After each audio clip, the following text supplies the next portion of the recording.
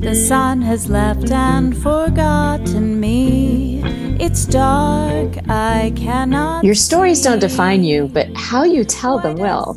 Hi, I'm Sarah Elkins, your host and Chief Storymaker at Elkins Consulting.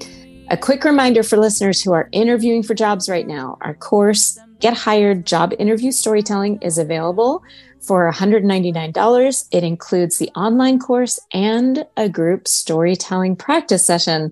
So if you're ready to nail your next interview, check out elkinsconsulting.com for more information.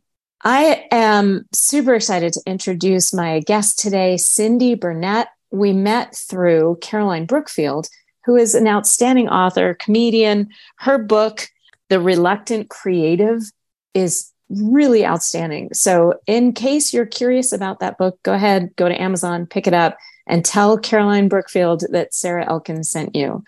Cindy, thank you so much for joining me on Your Stories Don't Define You, How You Tell Them Will. Thanks for having me. Thanks so much for having me, Sarah. Well, I'm excited to get started because if Caroline thinks you're funny, I know you're funny. Oh, funny. Yes. And it's all about creativity. And that was what her post was that named both of us. It was about people who are creative in different ways and do different things with their natural creativity.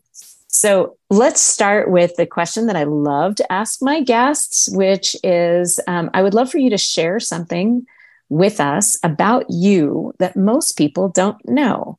What do you think? Well, when I was younger, I used to drive in the back of my parents' car. I'm the youngest of 5 children. And I used to choreograph dances to every song I heard. And I've done that since I was little, and I still do it today. So whenever I hear music, I'm dancing in my head. And I once thought when I saw the movie, the new Muppets, one of the new Muppet movies, and he said, there's a song in it called Are You a Man or a Muppet? And I thought this song really speaks to me because I feel a little bit more Muppet than man sometimes, because I've always got musical numbers going on in my head. Oh my gosh. I love that so much. That is hilarious. And they're dancing, like you're not doing the music itself. You're dancing to it. I'm singing and dancing. Singing and dancing. Yes. Oh my gosh. So You are like my sister from another mister. Excellent. My whole family, there are 3 of us. I'm the middle, and all 3 of us are in performing arts. Mm-hmm. We're all vocalists. And my sister was the biggest ham. She's the baby. Like you. Yeah. And anyone could ask her, my mom would say, Karen, sing something for our friends that are here for dinner. And she would just burst into song, no problem. I'd be hiding, totally humiliated. And yet now I sing in 2 bands professionally. Wow. And I don't hesitate to get out there on stage anymore, but it took me into my 40s to get that comfortable with it. Wow. So I love that you still do this. And the other thing that popped into my head is that my husband is also a musician. He plays in the bands with me. He plays guitar. And there's so many times where we'll come to the dinner table or, time for breakfast or whatever. And I look at him and I know there's a song in his head. He's not making any noise. He's not moving, like dancing or anything. There's something about his demeanor that I'm like, okay, what's the song that's in your head right now? What earworm are you trying to deal with? Yes. Yes. I had this total image of you being a Muppet, like having this in your head and constantly kind of moving and dancing. Thank you for sharing that. Yes. And I think, it's interesting because people often say about musicals, and my first career was in musical theater. But people often say about musicals, in what world do people just bust out into song and dance? And I'm like, in my world, they do that. Because I'm very fortunate to be married to a husband who is equally as quirky. And so yesterday, my daughter said something and my husband and I just busted out into the same song. And my daughter said, I feel like I can't say anything without it turning into a full-blown Broadway musical. And we said, Broadway musical, let's go. Like everything just turns into musicals. I love it. Oh my gosh. I'm sitting here grinning. I love it. And I didn't know that about you, of course. I'm guessing that people aren't necessarily surprised when they hear that, even if they didn't know that about you. Sometimes I have to tame it down because of the audience that I have. I work in the scientific field of creativity now. So I'm teaching more about the cognition and the affect around creativity and not the expressive side of creativity. So sometimes, and I remember I just recently worked with the National Guard. I said, I'm going to try not to dance, like bust out into, my tap dancing for all of you. And they're like, oh no, it's fine. You can do that. We're okay with it. I'm like, okay. Because sometimes, you feel like, especially in corporate environments or, more rigid environments, you feel like you can't do those sorts of things because people will just think, well, you're a bit eccentric. And I always have to be careful of being eccentric and creative because that's a myth that you have to be eccentric in order to be creative. And that's not the truth. But I do have a little bit of that flair internally that I sometimes have to manage. I love that for so many reasons. The first is that people are always like, don't tamp down who you are. You are who you are, be yourself, blah, blah, blah. And you're right that there are times where you have to turn the dial down a little bit. You don't turn it off. You don't turn it below a 5 because then you're not bringing your whole self. Right. But in order to make sure that your audience can relate to you so that it's meaningful, what you're saying, sometimes you have to do things a little differently than you would. Yes. And I think context is so important. I have a podcast called the Feeling Creativity in Education podcast, and we interview some of the leading researchers and teachers and practitioners in the field of creativity. And that's where I met Caroline, actually, because she came on the show.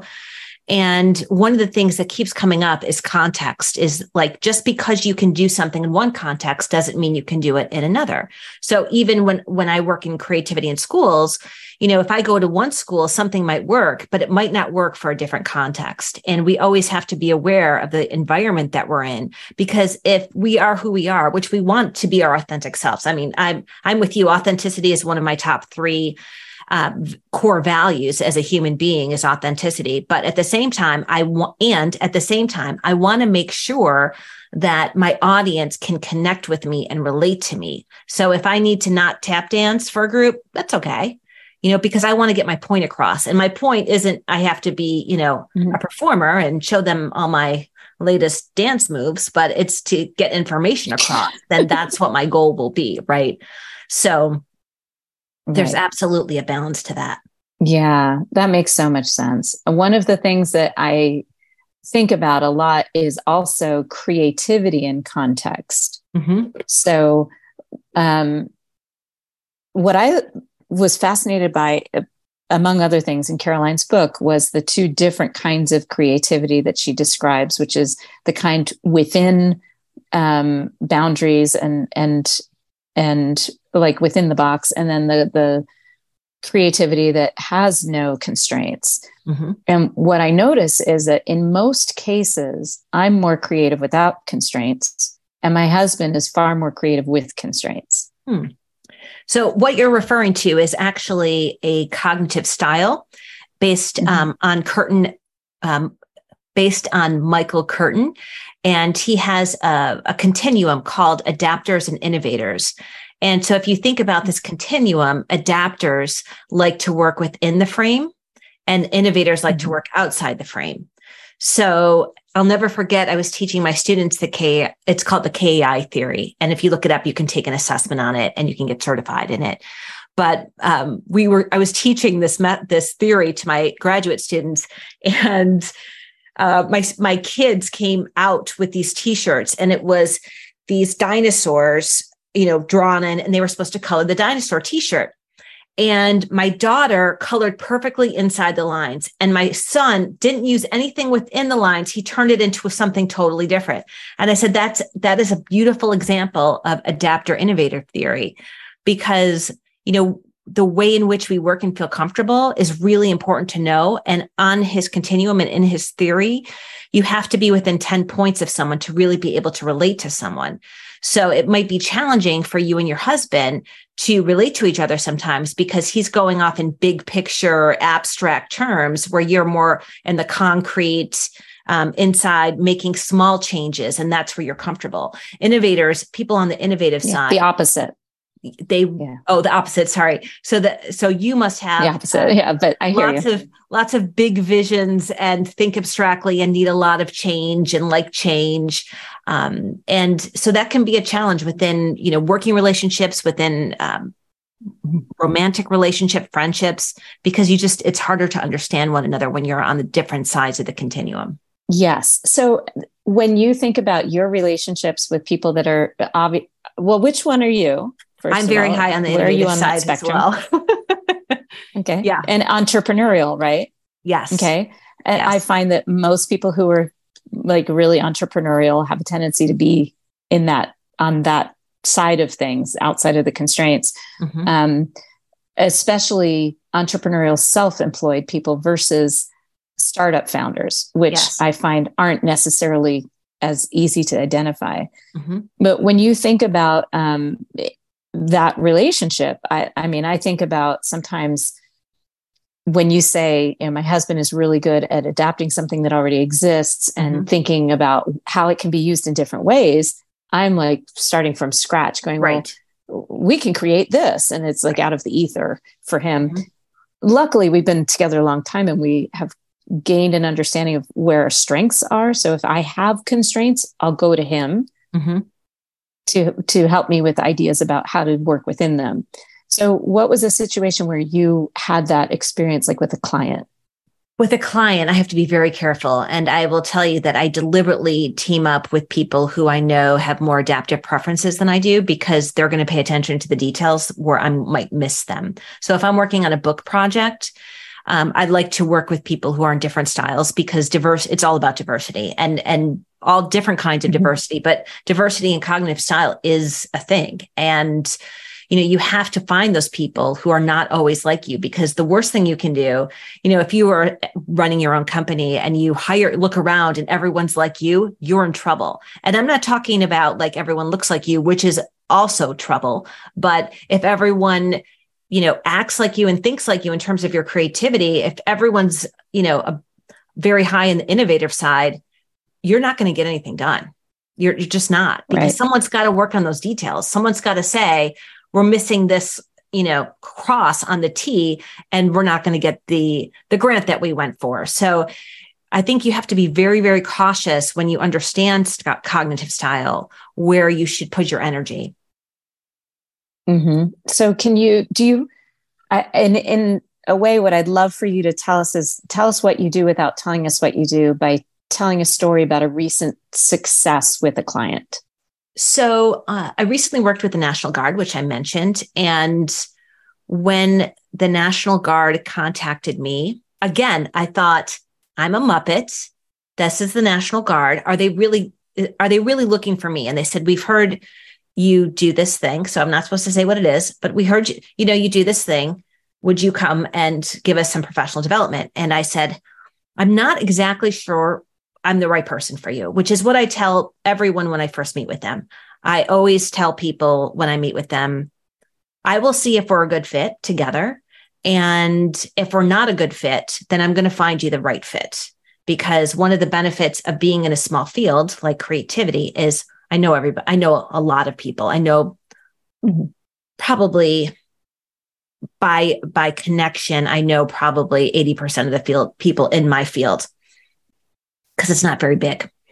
And so if I'm not the right person, I want to help you find the right person. So my contact over there, who is amazing, she said, all right, we're looking to make our curriculum and our content and our lessons more creative. And I said, okay, do you want to learn it? You want someone to teach you about creativity, or you want to integrate it? And she said, I want to integrate it into what we're doing. And I said, all right, I've written several books on that. I guess that is me.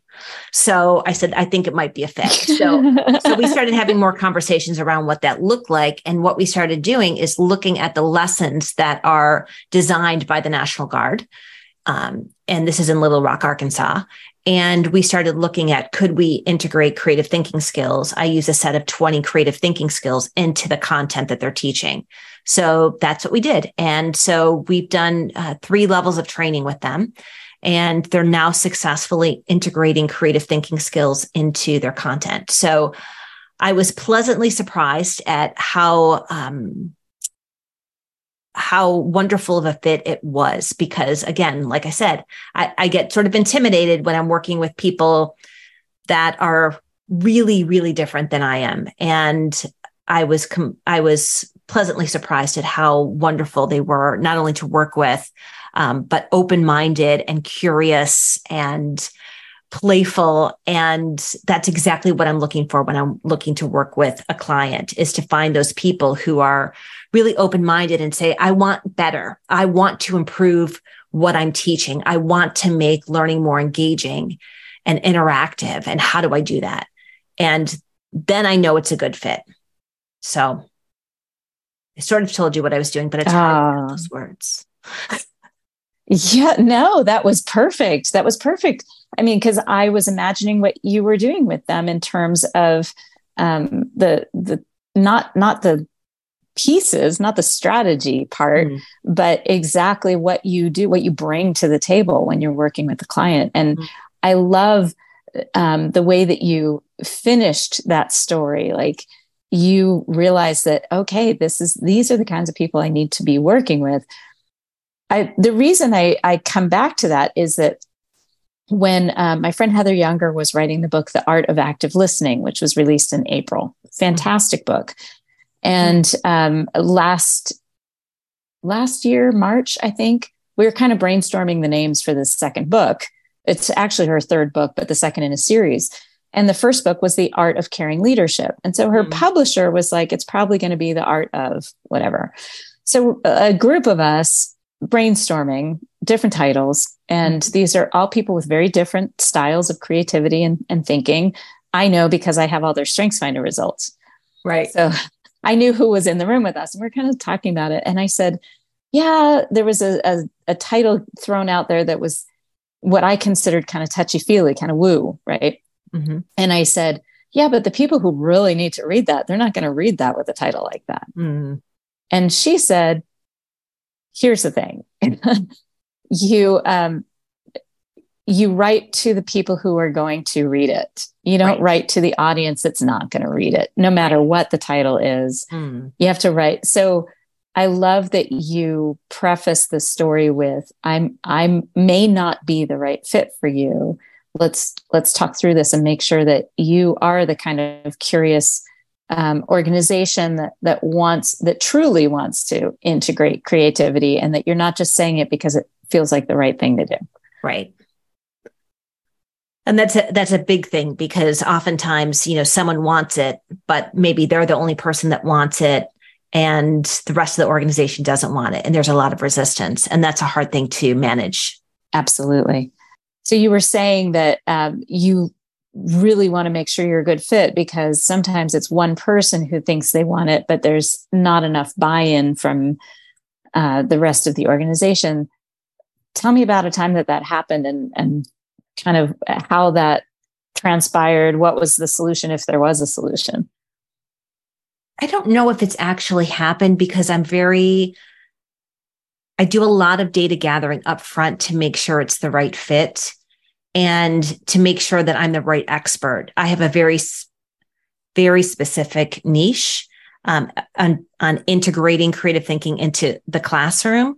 And so if it's not that, then I don't typically do it. And then I usually do a lot of upfront work to get the group acclimated to the kind of thinking that I would hope that they would want to bring. So I haven't had a situation in which I've walked in and the group was just totally closed off. And I shouldn't say that. Let me go back. I'm going to start that again. I've had several groups I've worked with that are sort of close to creativity, teacher groups, and they're close to creativity because they have this idea in their head that they're not creative. And the first thing I always say to teachers is, how many of you consider yourself creative? And usually half of them raise their hands. And then I ask the question, how many of you have had to solve a problem in the last week that you couldn't just Google the answer? And they all raise their hands. And I said, that's what teaching is. It's all problem solving. So if you think about creativity as problem solving and not just arts and crafts and who has a nice, door, then you'll understand that all of you in this classroom are creative. Otherwise, you wouldn't survive as a teacher. You just wouldn't. You can't survive as an educator if you're not thinking in different ways. And so I always frame it that way. But I also think that when I go into work with groups and they're a little bit hesitant like that, I do everything in my power to get them warmed up into a curious and playful and open-minded way. And I do that I usually do that with appreciative inquiry. So I have them start by sharing experiences in the appreciative inquiry, which is it's a method designed by Cooper Ryder. I have them describe a peak experience in teaching with a partner or a small group. And when people start talking about their peak experiences, they sort of shift their mindset into we're thinking about those wonderful moments they've had as educators. And it gets them into a different mindset. Like, hey, I got a lot of good stuff I'm doing.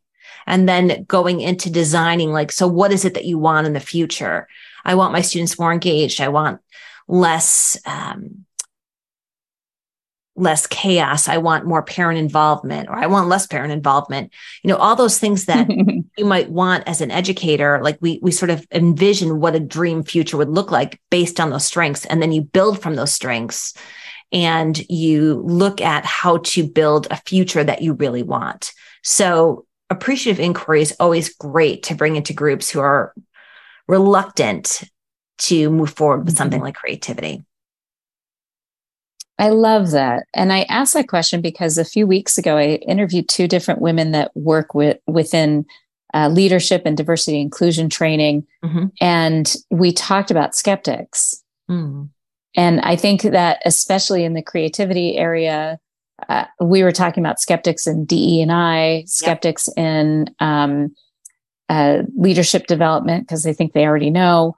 Mm-hmm. And one of the things that came up for me was that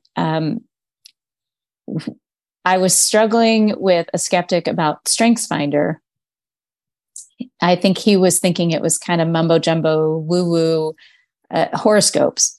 Mm. And my husband gave me this great line to open up with is, if Google can predict your behavior, what makes you think Gallup can't?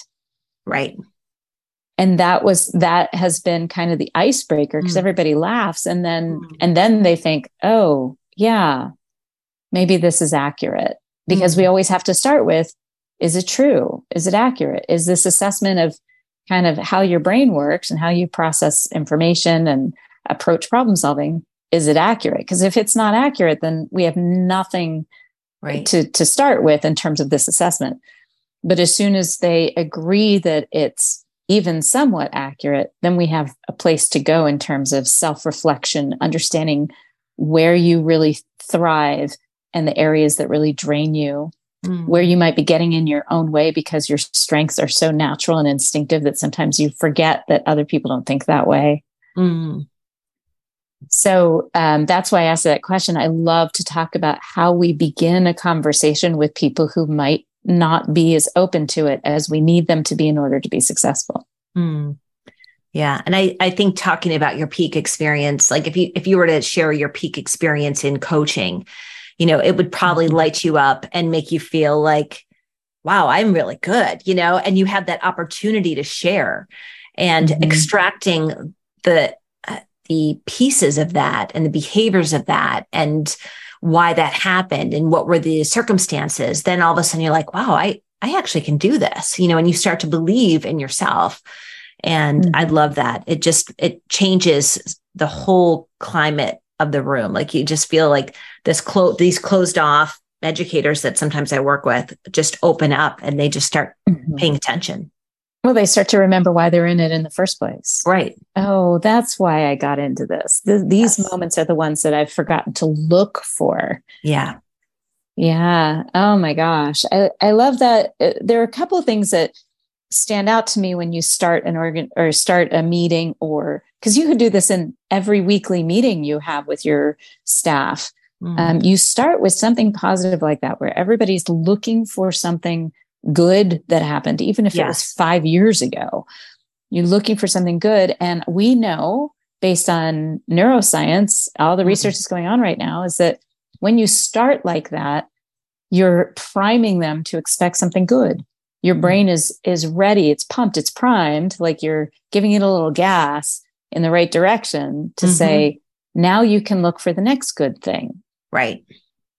And especially to celebrate those small wins along the way. If you look at Teresa Mable's work, who is one of the creativity researchers in my field, who comes out of Harvard, she did a book. She wrote a book called Progress Principle, and she talked about the very small steps you can have and celebrating those small steps. And she did look through dozens and dozens of journals from people who worked in organizations. And what she found was, really appreciating those small wins and feeling like you're making some sort of progress, even though it's small, is beneficial. And I think so often we're just, especially like I have two teenagers, we are running pretty much, from the moment we step out of bed at 6:00 until we all collapse at 10:00 at night. And so sometimes it's hard to stop and go, okay, hey, we made it through this week. Let's celebrate that. Like just finding those small things that we can celebrate in both our personal and professional lives, I think can really help with the overall well-being that we're moving forward in something. Yes. So you and I can maybe give examples of how we've done that in our own lives, because my first thought was, when we had teenagers at home, we're empty nested now, but I remember one of the things that I really hold on to is being in the car together. So yes, they both had cars at some point, but we took a road trip I think it was the year before my son graduated, or right at spring break. It was one of the last spring breaks where we had both boys together. And I realized that anytime we were in the car together, whether I was running errands with my older son and let him drive, or running errands with the younger son, going out to dinner together all in the same car, which happens sometimes, those were the moments that I would treasure of sitting in the car with them, because there's no other distraction. Right. And they would actually, before they'd take a call or answer a text, they would say, do you mind if I take this call, if we were alone in the car together? And those are those moments that you have to notice, because they go by so quickly. And it's so much easier to notice the bad stuff, like when you got grumpy because you hadn't eaten all day. Right. And you're like, oh, I had such a shitty day. But that was 20 minutes. Right. What about the drive to school where your kid actually kissed you goodbye? Oh, my son kissed me goodbye. He's in 7th grade. Wow. Like, own that. Yes. So what are your examples? Would you say with my children or just in general? In general, I noticed like, oh, our lilacs bloomed. Well, it's funny that you say every time I walk outside, right? Because when I left my career in the academic world, which was about 4 years ago, I left a tenured position at SUNY Buffalo State, and I was there for 20 years, and I could never keep a plant alive. Never. I had so many plants over those 20 years. I could not keep a plant alive to save my life. So when I decided to go out on my own and start my own company, I got a plant. And I said, I'm going to keep this plant alive. And then I got another plant. And I said, I'm going to keep these 2 plants alive. Well, it's now like 3.5 years later, and I have 70 plants in my house, inside of my house. And they're all doing very well. They are just it's like my happy spot. It forces me every day, because having that many plants, I have to water different plants every day. I have like sections of my house that are watering the plants in this room and watering the plants in that room. And it's just so joyful to watch them grow. And I know during the pandemic, right before the pandemic hit, a teacher gave me a baby spider plant, and I planted it right when the pandemic started. And then I took pictures of it and I sent it to her. I said, this is how long we've been in quarantine. This is how long we've been in quarantine. And it was all told through the story of the spider plant. And I just think it's an interesting way to think about growth and yourself. And I have some friends who have started new positions, and I give them a baby plant with a letter that says, this plant represents your well-being. If you can't keep it alive, you're not doing something for yourself. And so if it dies, Wow. you need to really stop and reflect on what you're doing wrong, that you can't even keep this plant alive, because it only takes, a little bit of watering once a week. So if you can't do that, then you're not taking good care of yourself. So I give that to sort of my mentees as they're starting out, as a reminder that, they might kill the plant. And I write that in the notes, which is, if you kill this plant, which you probably will, come back and I'll give you another one, because you can start again. But I want you to reflect on whether or not this plant is getting what it needs, and this plant represents you. So. Oh my gosh, what a gorgeous gift for somebody. Especially with that caveat, you're probably going to kill the plant. Probably going to kill it. That's okay. And my first thought was better to see the plant dead than to see you totally burned out. Yes. And it's so if very that plant easy to is fall dead, into that. It is. If this plant is even, so I like peace lilies because they tell you when they need attention. Within 24 hours, yes, they're all that your plant needs attention. Yep. Yeah, they get floppy. They get sad. And you can see that they look like they're sad. They don't look like they're dead. They don't even look like they're dying. They look like they're sad. Yeah. And I love that, because when I think about your idea of giving it to them and saying it could die, but better it die than you, right? Like a little bit inside, a little bit of you is going to die inside every time you kill a plant. Because that means you're not taking care of you. Oh my gosh, that analogy is so perfect. Yeah. I also love plants because they sort of remind me of ideas. So you can have different kinds of ideas. I'm looking over at my windowsill right now, and I've got plants just all over my window. And they're not all huge plants. Some of them are like little plants. And my husband gave me a plant of the month club because I became obsessed. So I get my little treat every month. But I think that like ideas, you can have lots. One can bridge off each other. Sometimes they die. Sometimes they last a short amount of time, and it's just not the right environment for them. And they, one of my plants just was like, I don't like living in this house. And no matter what I did, it just wasn't the right fit. So I, had to get rid of it or give it to someone else. Or, you can't have too many of the same, ideas. You have to have a, diversity of ideas. And so it's just really interesting because I'm always relating my plants to creativity and how they get big. You can get them really, really big. If you give them a lot of attention, they can get bigger. You can share them with other people, or you can just keep it small and let them be what they are. And so it's just sort of analogy of life. That's why I love my plants. Oh, that's perfect. I love analogies because they're so easy to play on and to shift. Because my first thought was, you can have a really big plant that you're babying, you're taking care of. And for a while, you're not going to be able to pay attention to the other plants. No. Once this big plant gets big, oh my gosh, a thought just popped into my head that I have to share with you. Little Shop of Horrors. Oh, yes. The plant shop and Little Shop of Horrors, plant and flowers. And the reason that popped into my head is I was talking about the big plant kind of taking over, is that we have a hops plant, 2 hops plants in our backyard. And when we were getting ready to leave for Italy, I did the twine across the shed that it climbs on, because I knew that by the time we got back, it would have been falling over and killing off the plants that are planted in the raised bed under it, because it grows fast and it takes over. So right before we left, the shoots were roughly 2 to 4 inches tall. And when we got back, the tallest one was easily 6 feet up. Wow. And that's only 2 weeks. That's the 2 weeks.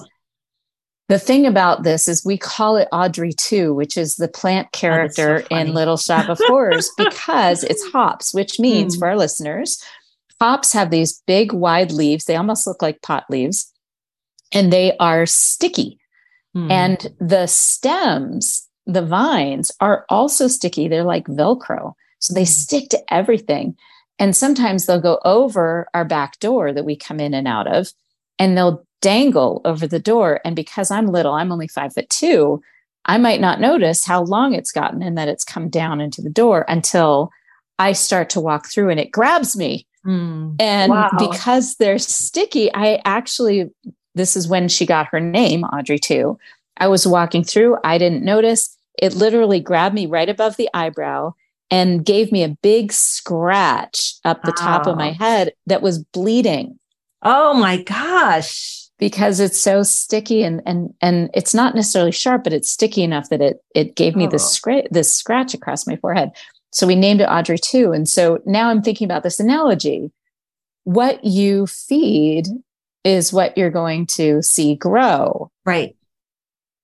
And if you're only feeding this one idea, you may neglect the other ideas, and that may be okay until it gets to a certain point. But you have to reassess, is this really what I still want? Right. Because I'm neglecting these other ideas. This could go so many different directions. Yeah. I love it. I know. It's fun to think about. It is. So tell me about something you're working on now, a story of something you're working on now that you're excited about. Well, I've always loved social media, and I have like 100,000 followers on Twitter. But since a certain person has taken over Twitter, it has not become a happy place for me. Like I actually end up frustrated every time I log in, and mostly because the things that are getting a lot of traction are sort of sad stories. And, like I logged on a couple of days ago and I was reading a story about a 14-year-old who died. A mother was just sharing her story. And I honor that. And I know people deal with grief in different ways, but where I was using it to help connect with educators, I didn't feel like it was doing that for me anymore. It was just all of a sudden, because I'm sensitive, like I'm reading the story about this 14-year-old, I'm projecting my own daughter onto the story. I start getting teary-eyed, emotionally hijacked. And then I'm like, what am I doing? Like, why am I on this platform? Like, I didn't need to read that story. Like it wasn't a news story. It was just a woman sharing how grief-stricken she is. And like I said, I honor that. And if you need that space, but every time I log on, it feels like there's either political craziness or people being really mean to each other. And I'm like, I wish there was just something that I could talk to educators about. So I had been in touch with a woman named Katie Trowbridge, who runs a nonprofit called Curiosity to Create. She's wonderful. You should interview her as well. But she runs a nonprofit. She's a former educator. And she contacted me and she said, Cindy, I love what you're doing. It's almost the same thing I'm doing. And she said, but I don't want to compete with you. I want to collaborate with you. So we started having these conversations around the time that Twitter started feeling like a place that was toxic, that I couldn't read tweets anymore because they were all just so negative. And I'm not talking about stories about like sad stories, but just negative. People just being very mean to me. I don't like it. It just feels horrible. And not the world I want to live in. I want to live in the Muppet world where we're all singing together, not where we're just tearing each other down. So we decided we were going to create a social platform for teachers. So we are about to launch on June 1st, the Creative Thinking Network for Teachers. And this is an online platform set up very much like Facebook that's just for K through 12 teachers. And this is a place where they can talk to each other. They can share lesson plans. We have creativity infused lesson plans. We have creativity courses. We have monthly webinars. So everything that I wanted, I built with Katie. And we're launching it this week. Wow, Cindy, congratulations. And Thank for our you. listeners, this week is the week of May 25th. Yep. Yes. So we're launching the network on June 1st. Okay. Launching the network on June 1st. For our listeners, we will have a link to get there so that you can check it out, especially if you're a K-12 teacher. But more importantly, if you know K-12 teachers, I know that many teachers are really, really struggling right now across the country with banned books and weirdness about what they're allowed to teach and what they're not allowed to teach, and the parenting. Holy cow, I'm glad my boys are out of school now. So we've been seeing a lot of ugliness in terms of parents not appreciating or respecting the teachers. And so we're losing a lot of teachers. So hearing that you have this new resource available to them just, it really lights me up. I'm so glad to hear about this new project you're working on. Congratulations. Yeah. Thank you. It's been a lot of interesting work, challenging work. And I think, just having a place, and we have a group of beta testers in right now, and the beta testers are saying to us, it just feels good to not have to read everything else. Like I can focus on teaching. Right. And we wanted to make it a space. In fact, one of our commercials is with a good friend of mine, and she's a teacher, and she talks about like, I'm overwhelmed, I'm exhausted, and I just feel like I want a friend to just listen. And that's what we want to create, is a community of like-minded creative educators who just want to be a support system for one another. And without all of the, negativity that comes with other social media platforms, because that will not be tolerated. Yes. Let's lift each other up instead of, put people down or put things down, or, it's just, I find it exhausting sometimes, because it's like in a world of creativity and possibilities, when we're just being negative and not looking at potential opportunities and changing things, it can be a really hard place to be stuck. Yes, absolutely. I think a lot about that, and the fact that we need each other, and we need to support each other. Yes. So yes. Oh, that sounds like such a great platform. I can't wait to see where that goes and share it out with my teacher friends. That is really exciting. I love the idea of being able to be in that space and have that creativity and not have to scroll through other stuff that isn't relevant or is going to bring you down. Yeah. And still being able to talk to people without creating villains and victims. Right. Let's take a problem solving approach to this. And we have a course that we created called the Core 4, which is about core, curiosity, open-mindedness, risk-taking, and embracing challenges. So it's all about taking things from the Core 4 attitude. Awesome. Perfect.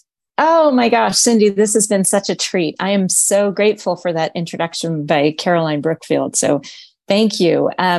People that are listening right now, you have all of the links associated with this podcast episode in the podcast show notes at elkinsconsulting.com. Cindy, if you could leave this audience with one tidbit, one story that would inspire, what would that be? Not a story, but the one thing I always want people to walk away with is to just monitor their judgment and keep open to new ideas. Because when we start when we are aware of how we judge and when we judge, we can put the brakes on when we feel like we're judging too quickly. And so if you really want to live, for those of you who are listening, if you want to live a creative life, start watching when you judge things, and especially how you judge yourself. Because so frequently when I'm working with people, the thing they judge the most is themselves. And when you say, I don't think I could ever do that, I think I'm too old, I'm too young, I don't have the funds for it, really stop and say, why am I judging myself right now? And to really keep open to the ideas that you have and to the ideas of those around you. That is a great way to wrap this up. Thank you so much for joining me today, Cindy, on Your Stories Don't Define You, How You Tell Them Will. Yes. For our listeners, it's your turn now. What if you took this challenge from Cindy, and the next time you found yourself judging yourself for something you do or don't do, or something you're afraid to do, or something you have an idea about and you should all over yourself about, I should be happy, or I should be okay with this without implementing this new idea I have. The next time you do that, really question where that came from. And just as importantly, maybe more importantly, find somebody who will support your idea or who will challenge you to think about your idea and how you could actually implement it. Find the people in your life, your community, that when you say, I have this crazy idea, they say, awesome. How can I help? Thank you for joining us. Smile, what's the use of crying? You'll find that life is still worthwhile if you just smile.